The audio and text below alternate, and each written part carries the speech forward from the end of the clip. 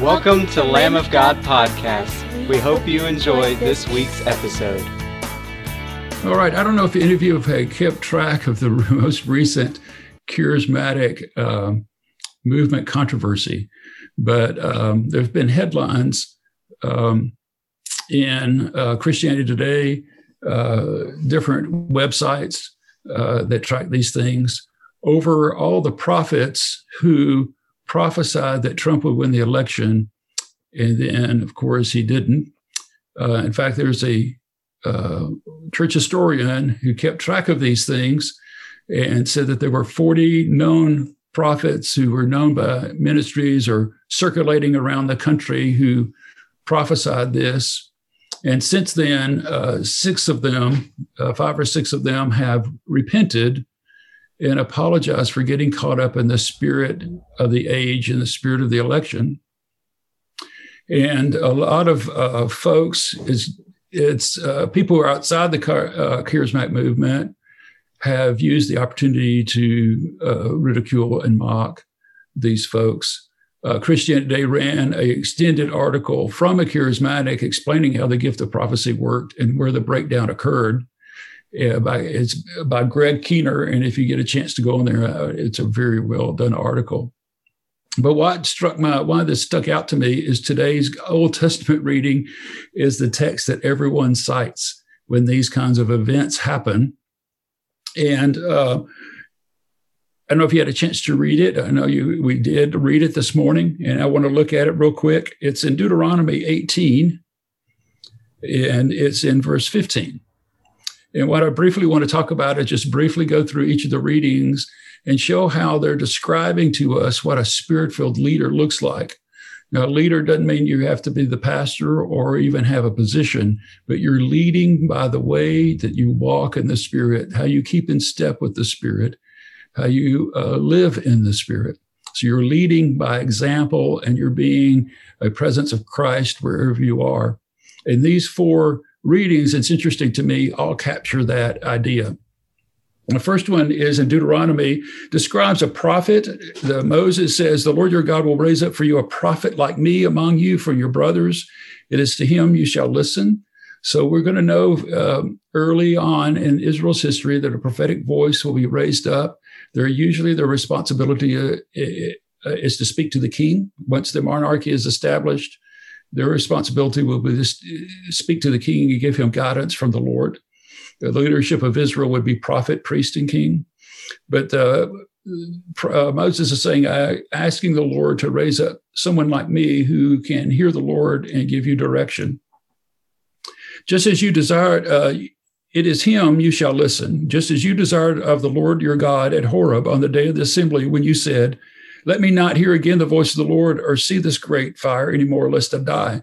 It's a reference back to Exodus when the people were welcomed up the mountain of Mount Sinai to spend time in the Lord's presence. And they were so overawed and fearful of him, especially because of the sin in their life, they refused to go up.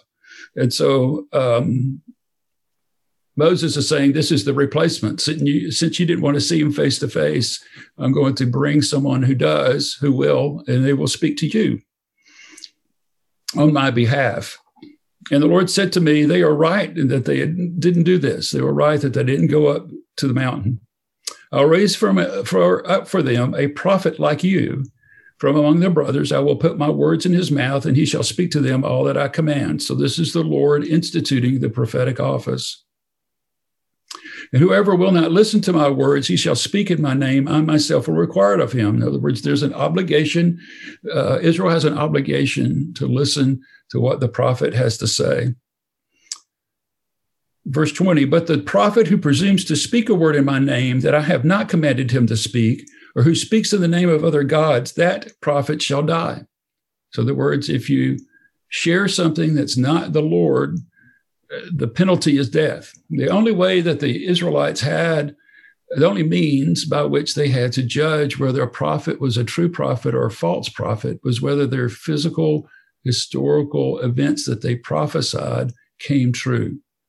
Keep in mind that the Israelites do not have a Holy Spirit living in them to help them discern whether a prophecy is true or not, like we do today. So they're having to judge entirely by external events. And if a prophet was to point someone into sin or point someone to an idol, or prophesied an event would happen, the penalty for them is death. It says, and if you say in your heart, how we may know that the Lord has not spoken, when a prophet speaks in the name of the Lord, if the word does not come to pass or come true, that is a word from the Lord has not spoken. The prophet has spoken it presumptuously. You need not be afraid of him. So the prophet shall die in verse 20. In verse 22, if it doesn't come to pass, don't listen to them anymore. So there's a lot of critics right now, especially the charismatic movement, who are mocking these prophets who predicted the Trump victory and calling for them not to be put to death. That's silly, but calling for them to be dismissed or ridiculed or canceled or something. But we need to take this passage a little more seriously than that it's our responsibility as a believer, as a spirit-filled believer, to hear the Lord, to listen to his voice, first and most of all through the word of God, and then through guidance and direction from his Holy Spirit. It's best to do that in a community of believers within friendships and family who know us most. There's a temptation sometimes to hear the Lord, and it's what we want to hear, or it blends in perfectly with our own weaknesses. And so we need family and friends to say, hey, wait a minute, that might not be the Lord. But we do need to hear the Lord. We do need to walk with him. We do want to be in his presence. We do want his direction. We want to be used by him and to be able to have an impact in people's hearts. He may laying on your heart heavy to call someone, to visit someone. You hear the Lord and go do so and use that opportunity to be a presence of Christ to them. Now, just to back up a little bit, you're going to, in the New Testament, the judging of prophecy is different. If you go to 1 Corinthians 14, it's to be weighed. Let me go there real quick.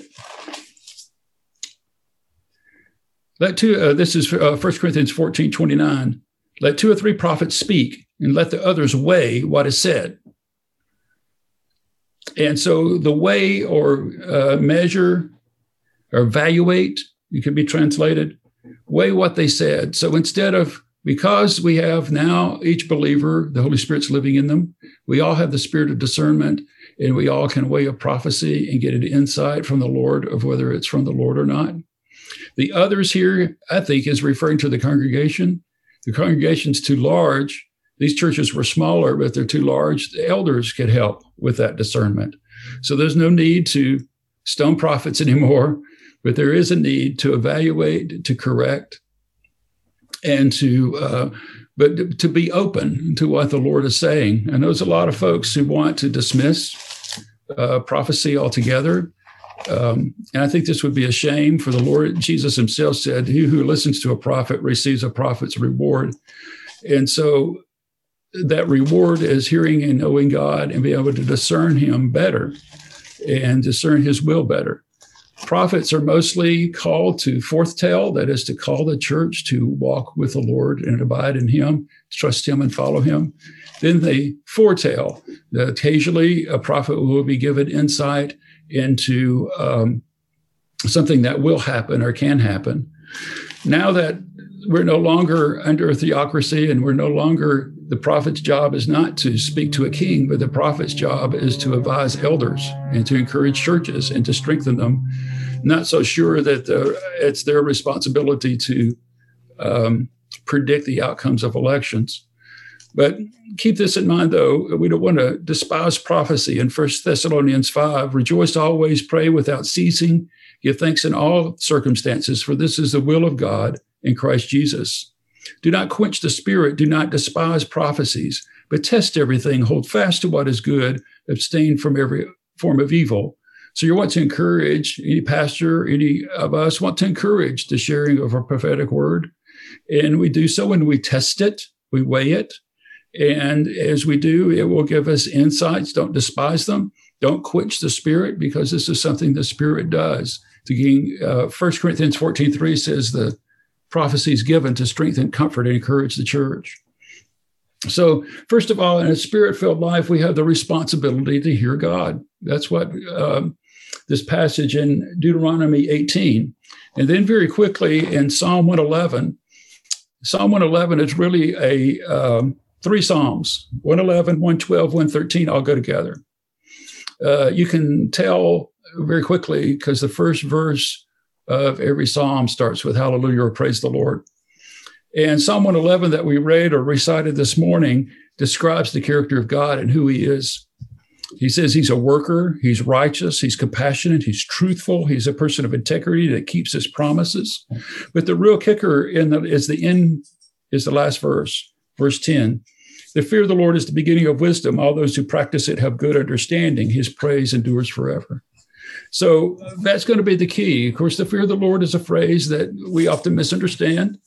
Fear of the Lord is not the cowering of an abused child. The fear of the Lord is simply having you're awed by God's greatness. Your delight in his presence. There's a worshipfulness about you and your attitude toward him. And you have and the desire of your heart is to want to please him, whether home or away. You wouldn't want to do anything that would break or disappoint his heart. That's what the fear of the Lord is. So an awesome, it's to worship with awe. It's to have an acknowledgement that you don't want to do anything that would displease him. It's the desire to be in his presence and to recognize the beauty of his holiness. One way I look at it is simply I recognize that each and every day there will ultimately be a judgment day, and I want to live in such a way that on judgment day God would be glorified. And so the fear of the Lord is the beginning of wisdom. That kicks over to 112, which then describes a man or a woman of God who, because they walk in the fear of the Lord, this is their attributes. They're upright. They're blessed. They are merciful and righteous in verse 4, 112 verse 4. They deal generously with other people. They're right. They reflect God's righteousness in their lives. So what the psalmist is showing you is the very attributes of God that are so beautiful in 111 begin to be reflected in the life of the man or woman of God in 112. Why? Because they fear him. They have a love relationship with him, and they desire him, and they want their life to be reflective of his. The verse that I really enjoy has ministered to me over the years is verse 7. He is not afraid of bad news. His heart is firm, trusting in the Lord. If there ever is a year that we've been through, it seems like every morning we would wake up and you would just flick on a news website and there was bad news, or the bad news that you're not feeling well today, or the bad news that your job has been frozen or laid off. So there can be a tendency to just wake up in constant anxiety. And the thing is that we fear the Lord. We get to know his character. We trust his promises. We see his faithfulness. We know no matter what we face or what comes our way, we're alleviated from that anxiety and fear because we have a steadfast God who keeps his promises. So we are freed up from fearing bad news. And our heart is firm, trusting in the Lord. Our heart is steady, verse 7, and it will not be afraid. And so we know because we walk with the Lord that we don't have to be burdened by the struggles of the world around us. So that's number 2. If we're living a life of spirit-filled leadership, we're going to be accountable, and the driving focus in our heart is a fear of the Lord. And then we had that strange New Testament passage in 1 Corinthians 8 about eating meat. And now you have to kind of get the context. Is in Corinth, this was a pagan city, and everything was surrounded by the gods, the Roman gods. And no matter if you went to Corinth's version of McDonald's, you would have there would have been a blessing to Apollo, or a blessing to Mercury, or a blessing to Zeus, or something, depending on the culture, whether it's Roman or Greek. And the meat would have been killed and sacrificed to that god, and then what's left over had been sold to you. Okay, and you would have been eating meat sacrificed to idols. So there was a concern in the early church. If we're eating this meat, are we giving our loyalty to this God, or does it really matter? And since only God is Lord, and Paul's going to argue in verse 8 that you have the freedom to eat it or not eat it. Okay. Now he's going to later say that if this is a temple situation, it'd probably not be the best because you're going to look like you are in loyalty to that Lord God. But if this meat has been brought to you and you're having dinner with people, it's no big deal. But then there are other believers that it is a big deal. We shouldn't eat this at all. It's giving us the impression, no matter where we are, that our loyalty is to these Roman and Greek gods. So Paul's saying in this little simple section, he's saying, food offered to idols. We know that all of us possess knowledge. This is 1 Corinthians 8. Love builds up. If anyone imagines that he knows something, yet he does not know as he ought to know. Anyone who loves God is known by God. In other words, you think you have this freedom, you have this knowledge. There's a temptation to look down at others as being legalistic, as being caught up in rules, and you look down on them and you're insensitive to them. He goes down to verse 13. Therefore, if food makes my brother stumble, I will never eat meat, lest I make my brother stumble. So Spirit-filled leadership is a leadership that's sensitive to people's situations. And if they would find this offensive, you're going to be willing, even though you may feel like you know better, you have more insight to the situation, you have greater liberty in Christ in this situation, and they just don't see it. You're going to be sensitive to them and lay down your right and be willing to walk with them through this and just eat what they feel comfortable with.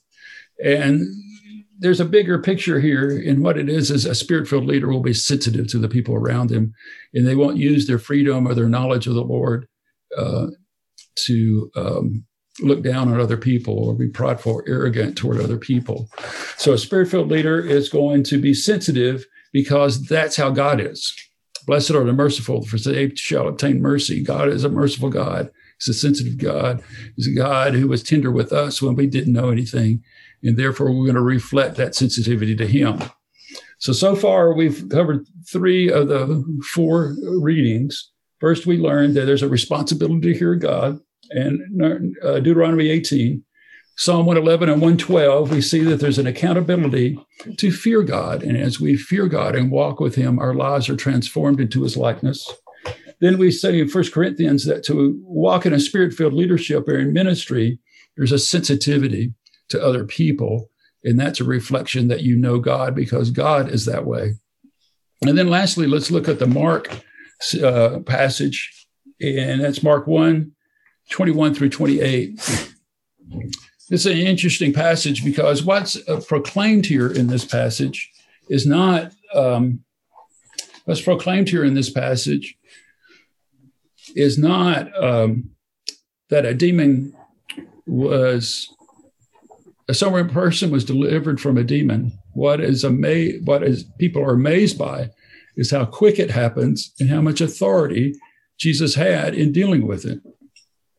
We know from first century history that when it was discovered that someone in the Jewish community, they felt like they were demon-possessed or oppressed, the priest would come or the synagogue leader would come and would just read scripture over them.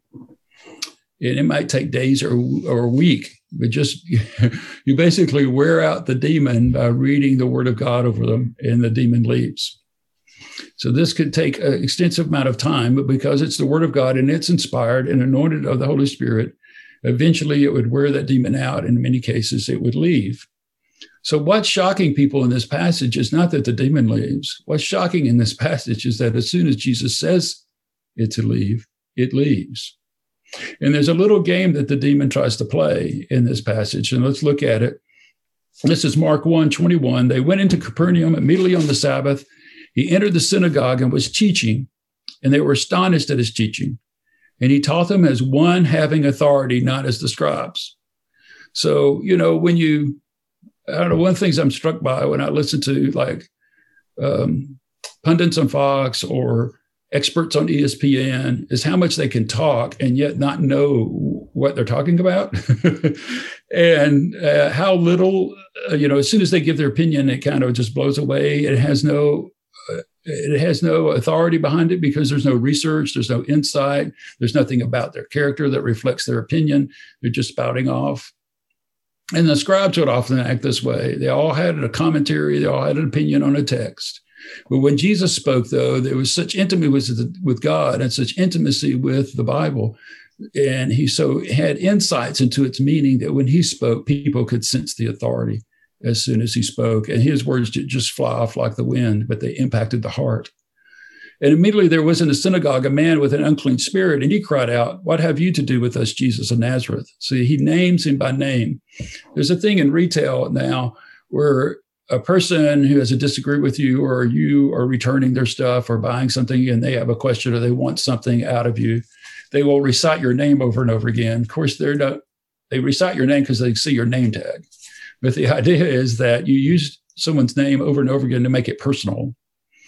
And this is something I've noticed more and more in the years I've worked at Best Buy.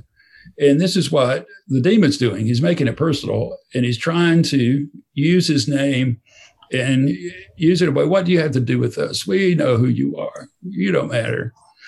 And so we know who you are. You're just the Holy One of God. So what? But we know from Philippians that Jesus' name is above every name. So he's trying to play a name game with him and use it to intimidate Jesus. But verse 25, Jesus rebuked him, saying, "Be silent, come out of him." And the unclean spirit, convulsing, crying out with a loud voice, came out. They were all amazed. So they questioned among themselves, saying, "What is this?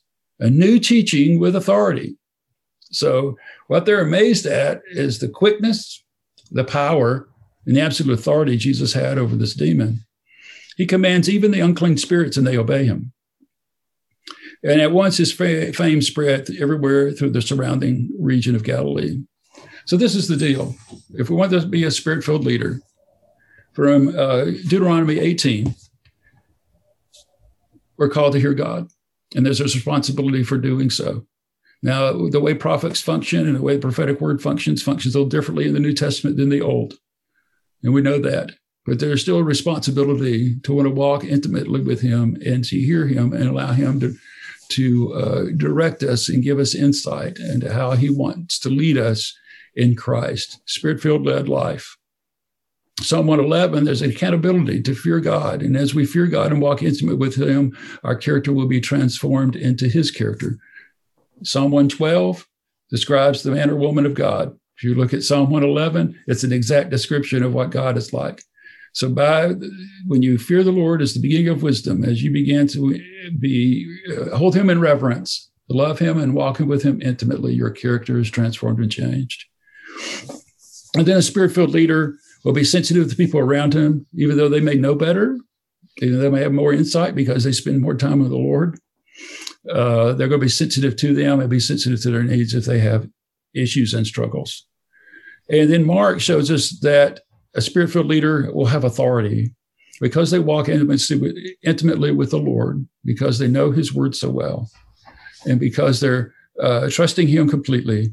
There's going to be an authority in their life, and this authority is going to have an impact on people's lives around them. They're going to sense the difference. And so here we have a spirit-filled leader, hears God, fears God, knows God, and experiences God. And so one of the things we're called to out of these verses today is, as we're a spirit-filled leader, we're hearing the Lord, we're desiring to be led by the Spirit, we're fearing God in a good way, we want to be sensitive to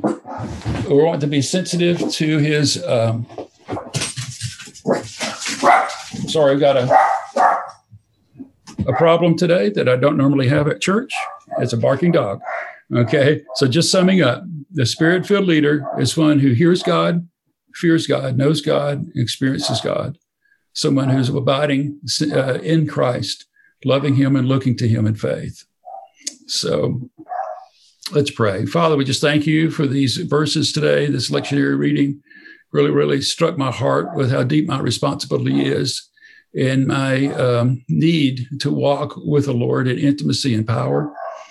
And Lord, we just pray today that you would draw us near through all the sickness and layoffs and the quarantining and the non-quarantining, Lord, even in these busy days, Lord, we would find you.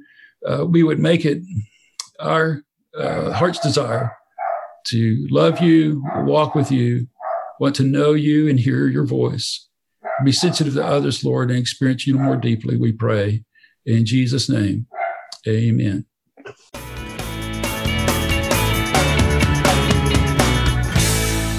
Thanks for joining us this week. Hope to see you next time.